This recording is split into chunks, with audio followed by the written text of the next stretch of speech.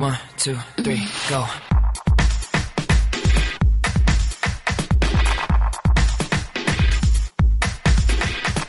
Feminist, Mormon, housewives. Hello and welcome back to another episode of the Feminist Mormon Housewives podcast. I'm your host Lindsay, and we're bringing you another episode in our series A Year of Polygamy for the Feminist Mormon Housewives podcast, where we're dedicating the whole year to exploring the practice of plural marriage as it applies to Mormonism, both in our past and present. And we're still in Nauvoo right now. We're stuck back in the 1800s. We've now moved up into the 1840s, and we are talking about the wives of Joseph Smith right now. If this is your first time tuning in, I would recommend that you start with episode 1 with Fanny Alger and work your way up from there. Today, though, we're talking about Lucy Walker Smith. She is a controversial figure in this story because Joseph would marry her very, very young. And before we get started, I want to define our terms a little bit. I want to make it clear that when we talk about this story, often people throw out accusations like Joseph Smith was a pedophile. And let's be clear that pedophilia has a very specific definition, which means being attracted to prepubescent children. And there is absolutely no evidence to suggest that Joseph was attracted to prepubescent children. These children were in their teens. They were probably somewhat developed, so that is just not a term that should be used or applied to these scenarios. And although there are problems with child brides, Joseph Smith did not invent this practice. I'm not apologizing for him marrying young children. I'm just saying that we cannot apply terms that don't fit here, and that one does not fit here. And again, there's some controversy whether there was an actual physical relationship or not.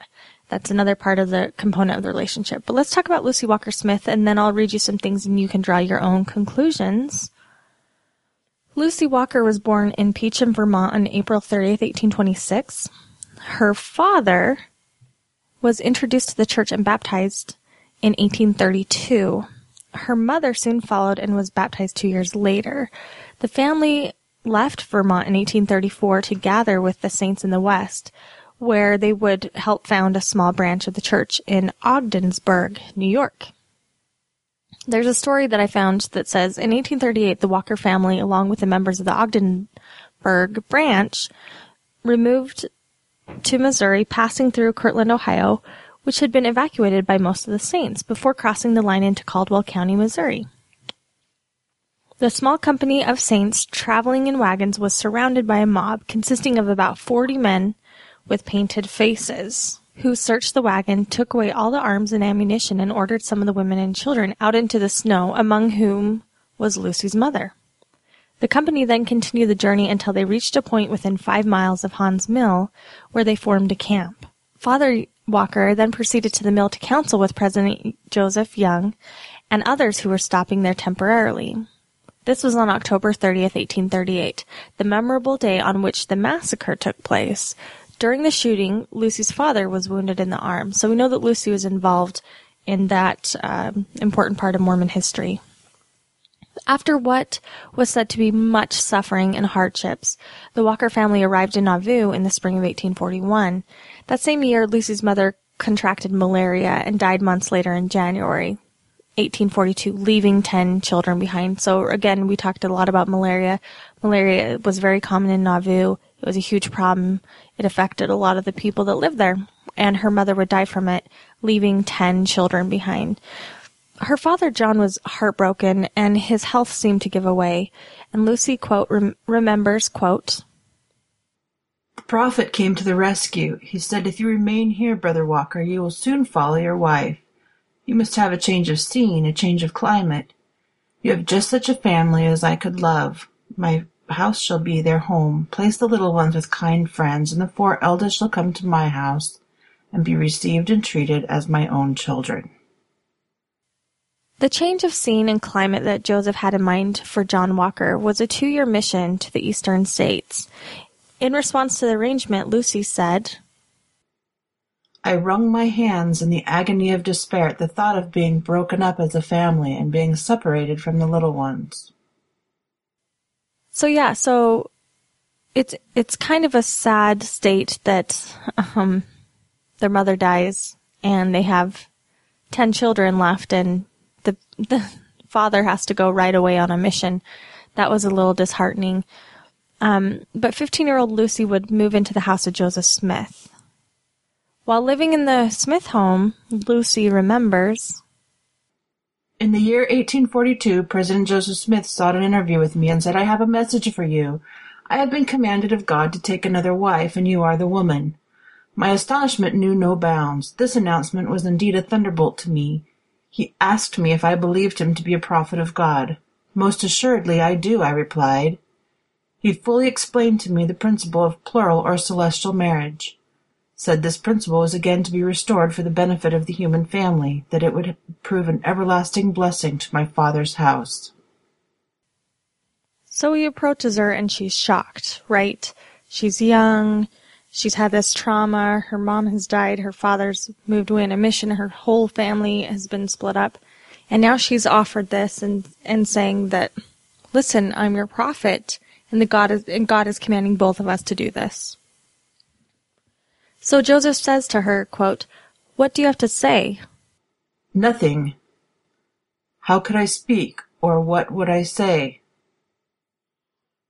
Tempted and tortured beyond endurance until life was not desirable, oh, that the grave would kindly receive me, that I might rest on the bosom of my dear mother.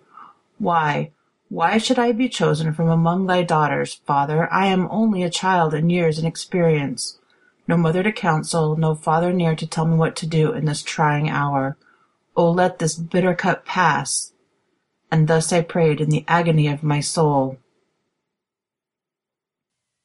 It was really important for Joseph to keep the marriage a secret, and he promised that he would someday acknowledge her as his wife beyond the Rocky Mountains. He then gave her an ominous ultimatum.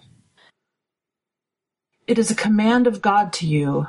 I will give you until tomorrow to decide this matter. If you reject this message, the gate will be closed forever against you. This aroused every drop of Scotch in my veins. I felt at this moment that I was called to place myself upon the altar, a living sacrifice, perhaps to brook the world in disgrace and incur the displeasure and contempt of my youthful companions. All my dreams of happiness blown to the four winds. This was too much. The thought was unbearable. Feeling the heavy burden of her own eternal salvation and the thought of her family, and with the warning of a deadline, Lucy would devote herself to prayer and spent an entire night pleading to God.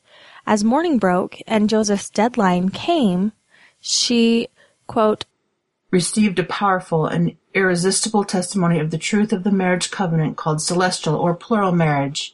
And I afterwards married Joseph as a plural wife and lived and cohabitated with him as such. Those are her words, that she lived and cohabitated with him. So Lucy married Joseph on May 1st, 1843. She would be 17 years old by the time she married him. At the time, Emma Smith was busy and distracted in St. Louis buying supplies for the Nauvoo Hotel. Lucy remembers, quote, Emma Smith was not present, and she did not consent to the marriage. She did not know anything about it at all. It was not a love matter, so to speak, in our affairs. At least on my part it was not, but simply the giving up of myself as a sacrifice to establish that grand and glorious principle that God had revealed to the world. So now I'm going to fast forward a little bit and talk about her affidavit, because especially with these young child brides, people are very interested in the sexual component. Again, I think there's so much, it's an important part, but I don't think it's the entire part, and I think we often focus on it too much. But let's talk about her affidavit. Now remember, I talk about years later in the late 1800s, they have the Temple Lock case where a lot of these women are trying to prove that they were plural wives of Joseph Smith. It had to do with land rights and property, and a lot of these women would give their testimony through deposition. So this comes from Lucy Walker's deposition from the Temple Lot transcript. And I'm going to give you the Q&A, just talking about what she was asked. And you can imagine what this was like for her years later to sit on the stand and talk about this in front of people and have it published. So the question was asked of her, can you state the circumstances under which Joseph Smith first taught you that principle of plural marriage? And her answer was, well, the circumstances were these. It was a command from God to me to receive it, and I would rather have laid down my life than disobeyed it.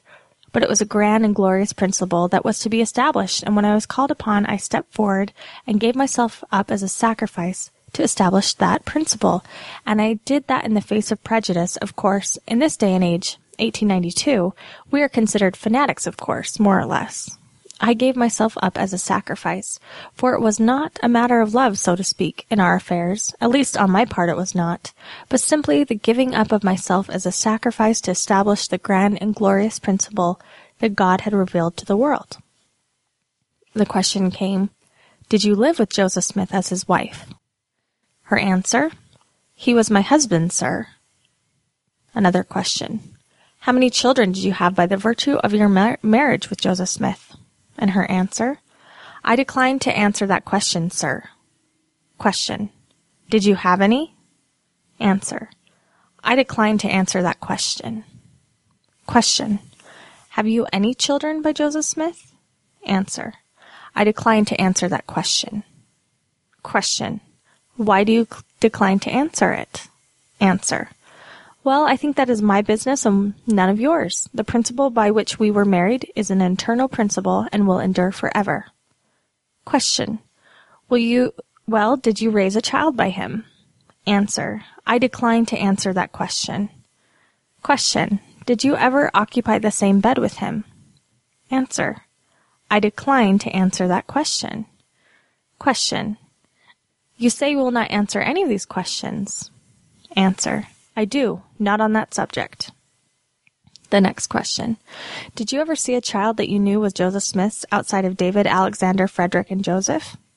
Her answer. I decline to answer that question. Question. You know you do not have any children by him? Answer. Well, now that is something that I did not tell you anything about at all. It is none of your business. If we had 20 sons or children, it is none of your business if we did not have any.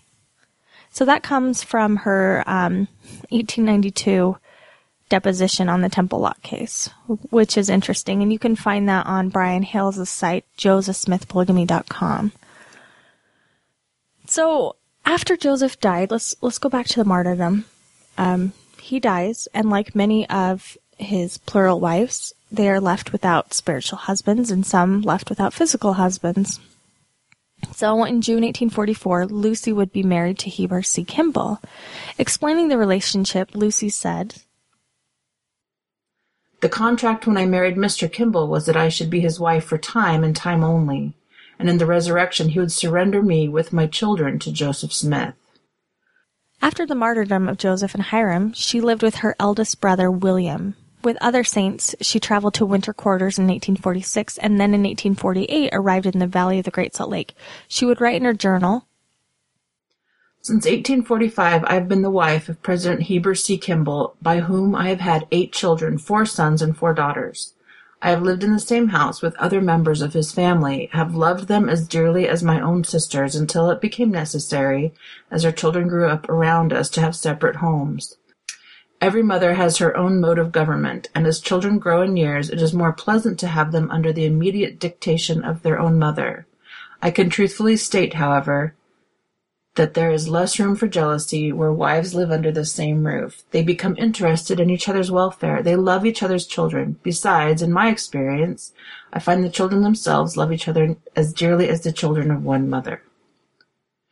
In sickness it has been a pleasure to minister to those in need. I will say here, too, that it is a grand school. It is needless for me to say anything in regards to the life and character of President Heber C. Kimball. He lived in the hearts of the people called Latter-day Saints, and his acts and works are known abroad. As time passed on, he seemed to appreciate more than ever his wives and growing children. His last words to me were that he had been agreeably pleased in my course of life and appreciated my example as a wife and mother, that none had excelled me in the home life. Wherever my lot had been cast, there he had found a place of peace and rest. Let me now thank you kindly for every kind word, for every kind act of life, and when I am gone, which will be but a short time, you shall be blessed and find friends. I leave my peace and blessing with you. May the peace of Heber ever abide in your habitation. These words were more precious to me than gold. Brigham Young taught that, quote, no man or woman in this dispensation will ever enter the celestial kingdom of God without the consent of Joseph Smith. That was a fairly common teaching at the time.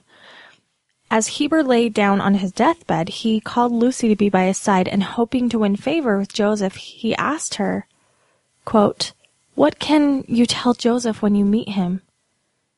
Cannot you say that I have been kind to you as it was possible to be under the circumstances? I know you can, and am confident you will be as a mediator between me and Joseph. End quote. That's a really interesting thing to think about, that Heber was so worried about his favor with Joseph Smith that he sent to his wife, Lucy, to be kind of a consort. She would have 8 children with Heber, who also took on the principle of plural marriage. He would be sealed to at least 43 wives and raised them in Salt Lake. And she raised her children in Salt Lake City. Now, I've talked about being a wife of Heber was not a happy life. Heber was gone a lot. He went on a lot of missions. His wives were separated, sometimes in different states. He was very, very poor, and so his wives were very, very poor. Lucy remained devout and bore this testimony of Joseph Smith.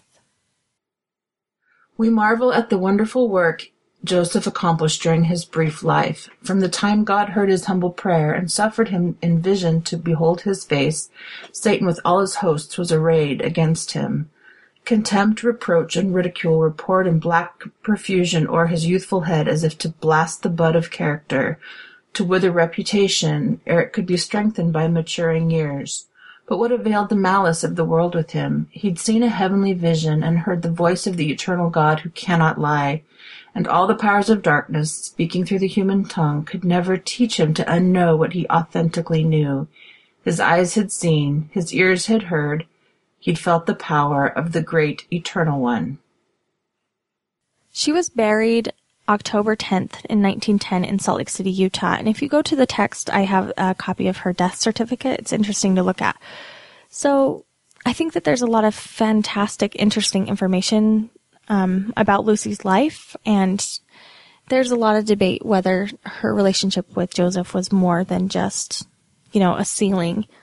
We have several affidavits of her. We have one that she gave in the territory of Utah.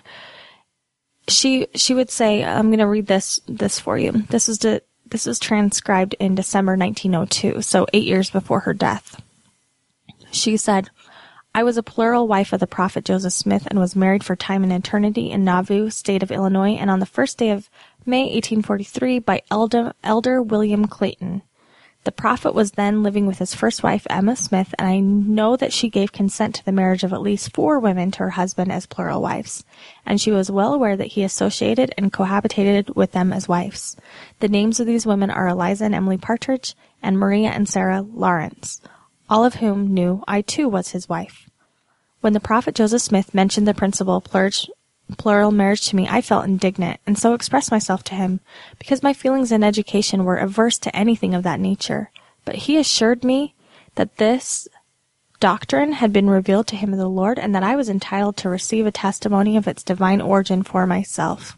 He counseled me to pray to the Lord, which I did, and thereupon received from him a powerful and irresistible testimony of the truthfulness and divinity of plural marriage, which testimony has abided with me ever since. On the 8th day of February 1845, I was married for time to President Heber C. Kimball and bore to him 9 children, and this connection allowed me to say to his everlasting credit that during his whole of my married life with him he never failed to regard me as the wife for eternity of his devoted friend, the prophet Joseph Smith. End quote. So you can see that she was a big believer in this principle. She gave her entire life, starting at a young age, to it. And even though she had children with Heber, she never considered him her full husband. So that's an interesting story. So thank you for listening to the story of the wife of Lucy Walker Smith. I hope you're enjoying this series. If you are, you can show your appreciation by leaving a donation at feministmormonhousewifespodcast.org. I'd also like to thank Geraldine Poole for doing the reading of Lucy Walker Smith this time. And we will see you again on our series, A Year of Polygamy.